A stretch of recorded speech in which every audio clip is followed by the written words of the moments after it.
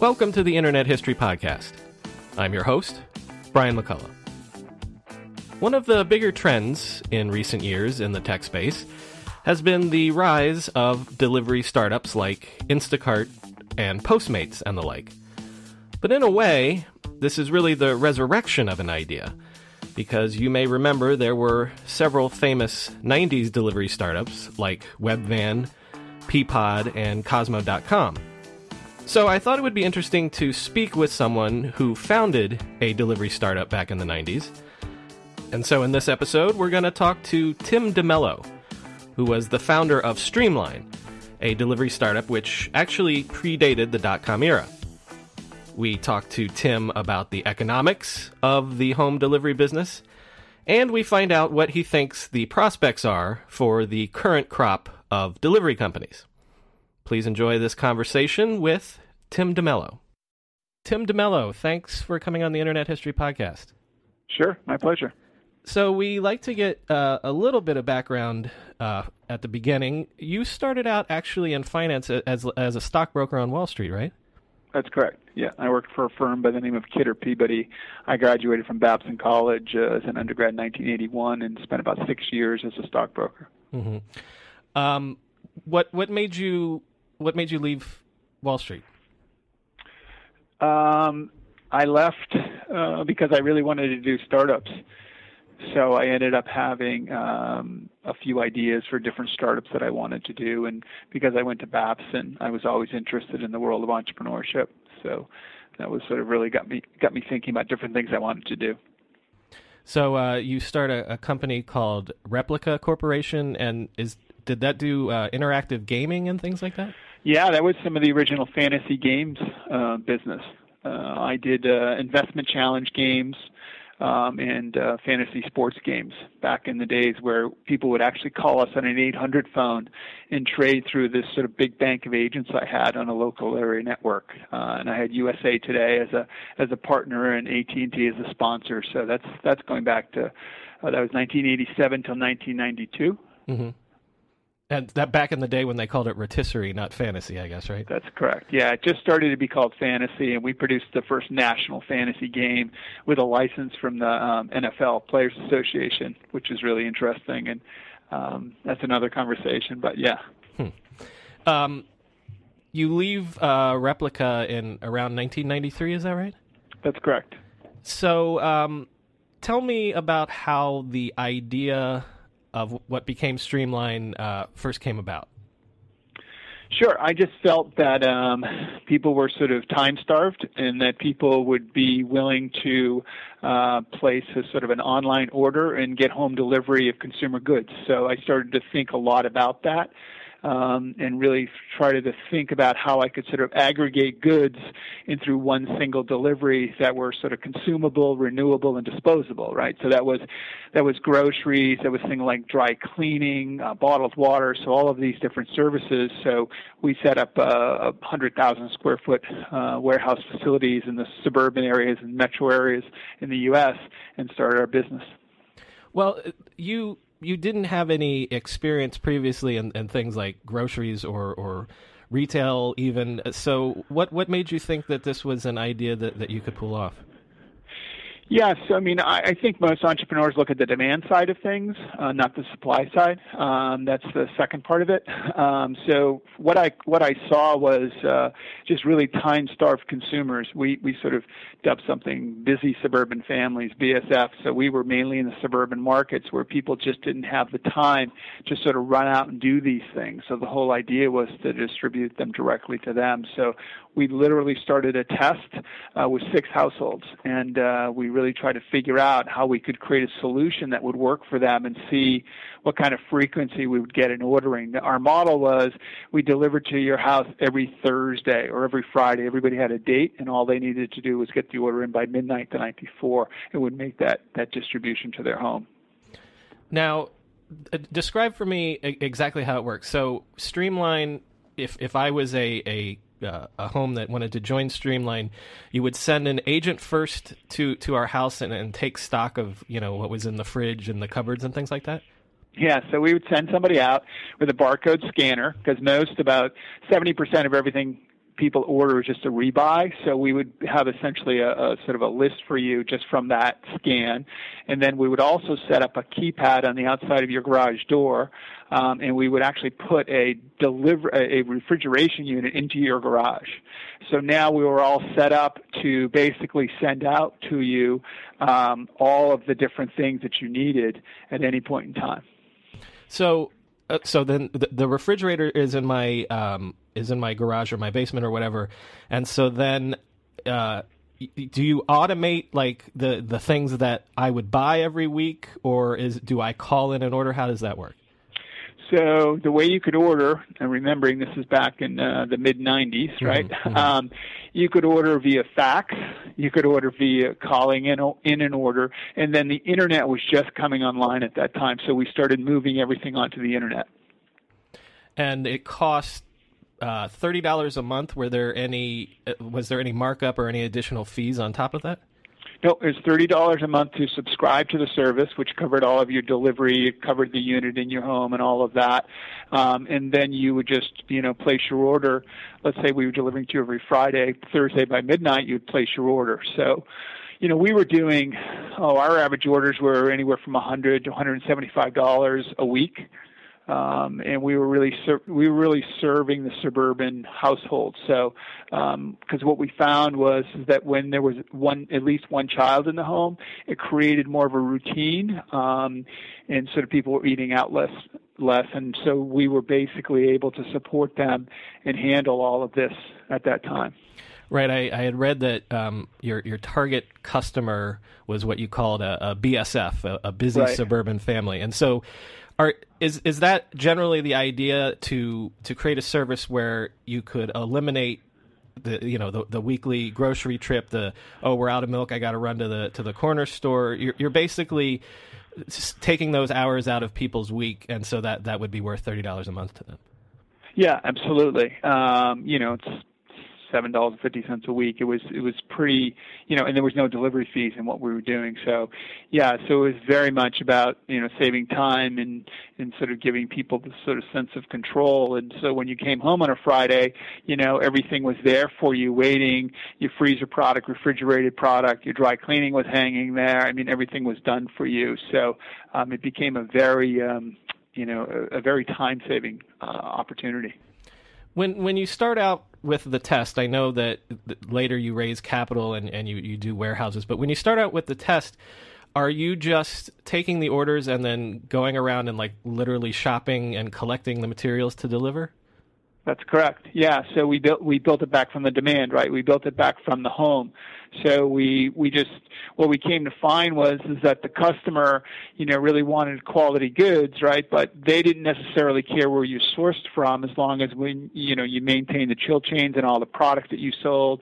And, but as far as where you get the different products from, we put a lot of energy into that basically to prove the model, right? So we had to prove the model that it worked, because the key to the delivery business there's one key metric, which is gross profit per stop, right? So how much gross profit do you have in what you're delivering on a per stop basis, and then how many stops can you make in an hour, right? So when you start to get those numbers, then what we found was we had something that was very projectable, right? Because we would sit there and say, out of 52 opportunities, 47 weeks we were getting orders from a house, right? So based on that, at $150, we're making over $7,000 in revenue on a per household basis, with about a 30% profit margin. So that's really what sort of got us going and running that test, and the satisfaction for the consumer really is in the order. If they're not satisfied, they're going to just stop ordering, but they just kept ordering and ordering. So then we grew that from 6 households to a 50 household test, and then we grew it to thousands, and then we opened up a facility in Boston, and we opened up a facility in Washington and Chicago. So we started growing that way. When you do move towards the warehouse model, a central location and things like that, is that all about driving your costs down more? Was that about stockpiling the things that tended to be ordered most often, all day, every day, that sort of thing? Yeah, so you know, it's sort of the pick and pack process, needs to be very efficient. So you're able to buy in bulk, so you're going to get higher margin for that, and you have to create a very efficient picking facility, so you can get get your unit cost of picking down and create greater margin. So yeah, it's all about that. You mentioned that at first, people would call in or fax in their orders and things like that. But how quickly, because you launched in '93, so '93 is slightly before the web goes mainstream. But how quickly did web ordering or the web in general to your operation become central? Yeah, so we would look at it, and it would be, probably when we got started, really, and it started going like 94, 95, 96. Around 96, you started to see maybe 10% internet orders, 50% call-ins, 40% fax, and then it just kept on going, and just over time, the internet side of it just, would go. It just became the dominant. So when we took the company public, in June of 1999, we even changed the name to Streamline.com. I would say at that time, 80 to 90% of all orders were internet. You had raised money from big names like Intel, SAP, and GE Capital as well. What was the process of raising money for Streamline? Because again, I'm stressing that you're starting out these tests in '93, so. Although you are around for the .com era later on, when you start out, was this an idea that was a difficult sell to venture capital? So I think initially what we were really looking at was there was a lot of discussion about time-starved consumers and really that convenience, the whole convenience industry and anything associated with were important. So, I think we were really playing into that quite a bit. Then we had enough. We raised money from angel investors initially. And then when we had some data in our tests, and, we really started to see this happening, and people then started to talk a lot about direct to the consumer. We went out and partnered actually to put a study together for the consumer packaged goods industry, who worked with Streamline to really look at doing sample programs, don't run out automatic replenishment programs. So we were working with Procter & Gamble, Coca-Cola, all of these big companies who are using sort of our model to test direct to the consumer. So once we had that credibility and data going, then investors became more interested. And then as the internet started to come along, and it looked like we could really drive down the sort of the cost of ordering, that's where we started to get greater and greater interest in the business. And you said that you started in Boston, but you also, I believe, expanded to Atlanta and Washington, D.C., is that right? So, no, we went Boston, we were in Washington, D.C., Chicago, New Jersey. Those were our major markets. So I know I promised you at the beginning I wasn't going to ask for any numbers, but just ballpark it if you don't remember exactly. Like, what was the uptake? Like, what were the subscriber numbers that you would reach maybe at your peak?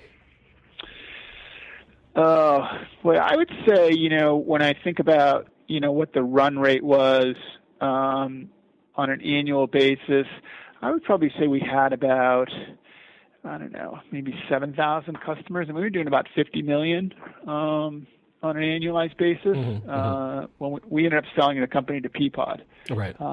So when we got started, it was really us and Peapod doing it. And, as you know today, this category is a multi-billion-dollar category, and everybody's looking at delivery and home delivery and consumer goods as a big opportunity. I think we were there very early. We were there following, I think, the consumer trend, but we really didn't have the benefit of the technology side because you really needed early adoption. And as we all see today that the internet is ubiquitous, it wasn't back then. So in 1997 or 1998, when we looked at a market, an available market to us, you probably had 20 to 30% of the households were really comfortable with the internet and the technology at that stage. So it took a while for that all to happen. Right. So let's just fill in for the listeners a little bit. So the other competitors that come online famously are Peapod and Webvan, and Webvan kind of went in a different direction from you. They start the warehouse first, and then they start running the tests and things like that. But so essentially, do you feel like for all these players in this space in the late 90s, it was just too soon that the technology wasn't there, but also maybe people's habits weren't there yet? Yeah, I think that technology, I think that the consumer technology, the ordering technology, and the comfort with that wasn't really quite there yet. I think that that's a factor. And then I think also the back-end technology on the supply side to drive down costs, for unit picking and those types of things. Because if you think about it, you're taking something, there's two things that the consumer does themselves in the equation when they go to the grocery store, right, that they don't necessarily think about. One is they do the delivery, right? They do the delivery to their home.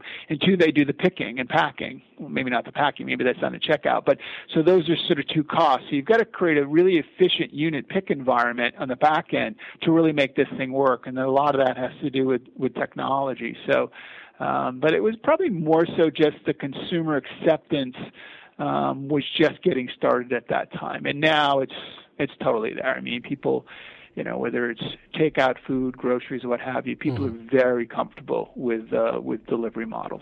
I wonder too. You guys were targeting BSFs, busy suburban families, but when you look at this app economy, the people that are adopting things like Postmates and Instacart, they tend to be young urban professionals, even more than families, it seems like. So it could be generational, or it could be, maybe just a different market to target. Yeah, I think that's true. I think it gets back a little bit to the economics of it. I mean, I'm not sure I believe that all of the current delivery models are going to work because, whenever you look at one, you just have to look at gross profit per stop, period. That's really the issue because, if you can't, if you don't have enough margin when you go to make a delivery over a period of hours, which leverages the delivery person, it's not going to work for you. So the benefit we had was when we would drive into a suburban neighborhood, and we had probably, $40 of margin in every order, and we could do 10 to 12 stops in an hour. The economics all worked for us there. So that was a big part of the model that we sort of set up. I think that a lot of these things today, it's really interesting the way that they work. I mean, I'm a big fan of home delivery. Drizzly's my favorite app. So I think that all of that stuff is important to think about. But someone bears the cost on a delivery. When you, just on a personal level, when you do look at all of these unicorns, as they call them now, that are popping up in this home delivery space, are you a little, darn it, I was born too soon, or are you encouraged that finally this model might be proving out in the end?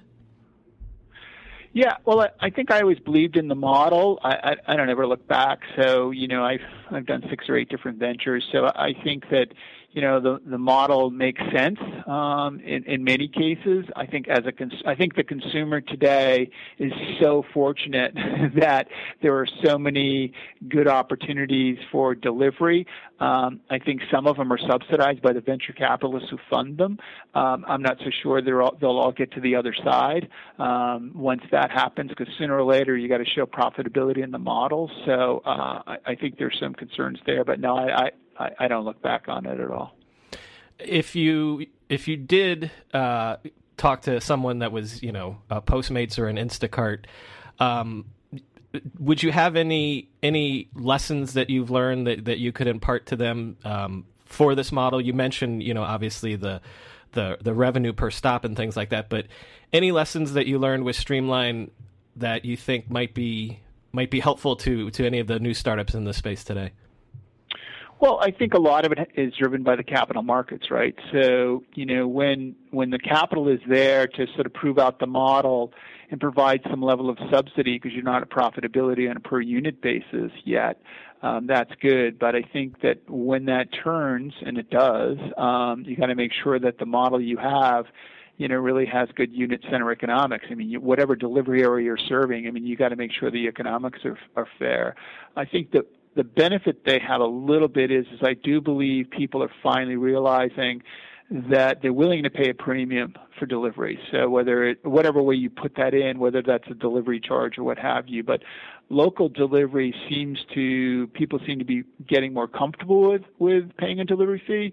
Whereas a lot of times in e-commerce, if you buy something from from some website, you don't want to pay any delivery charges. But I think people are getting more comfortable with local delivery and local delivery fees, which is economics that are needed.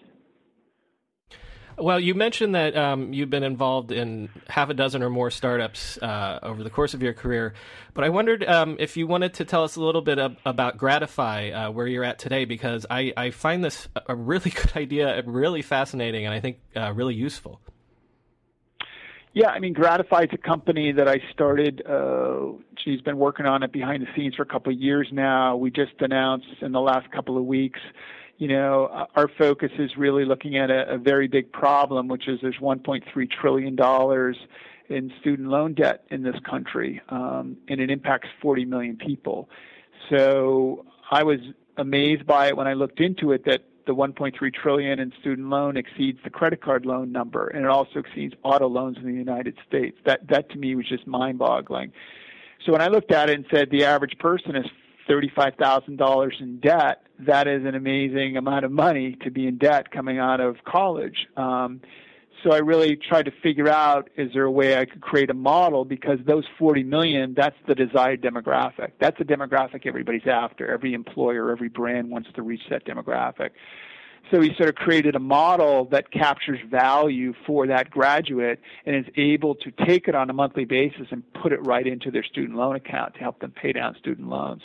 So we just announced our first employer program with PricewaterhouseCoopers, who has signed up, and we are launching with, and now we've got about 100 other companies getting ready to sort of launch with us next year. So, yeah, so Gratify is really trying to solve that problem. Tim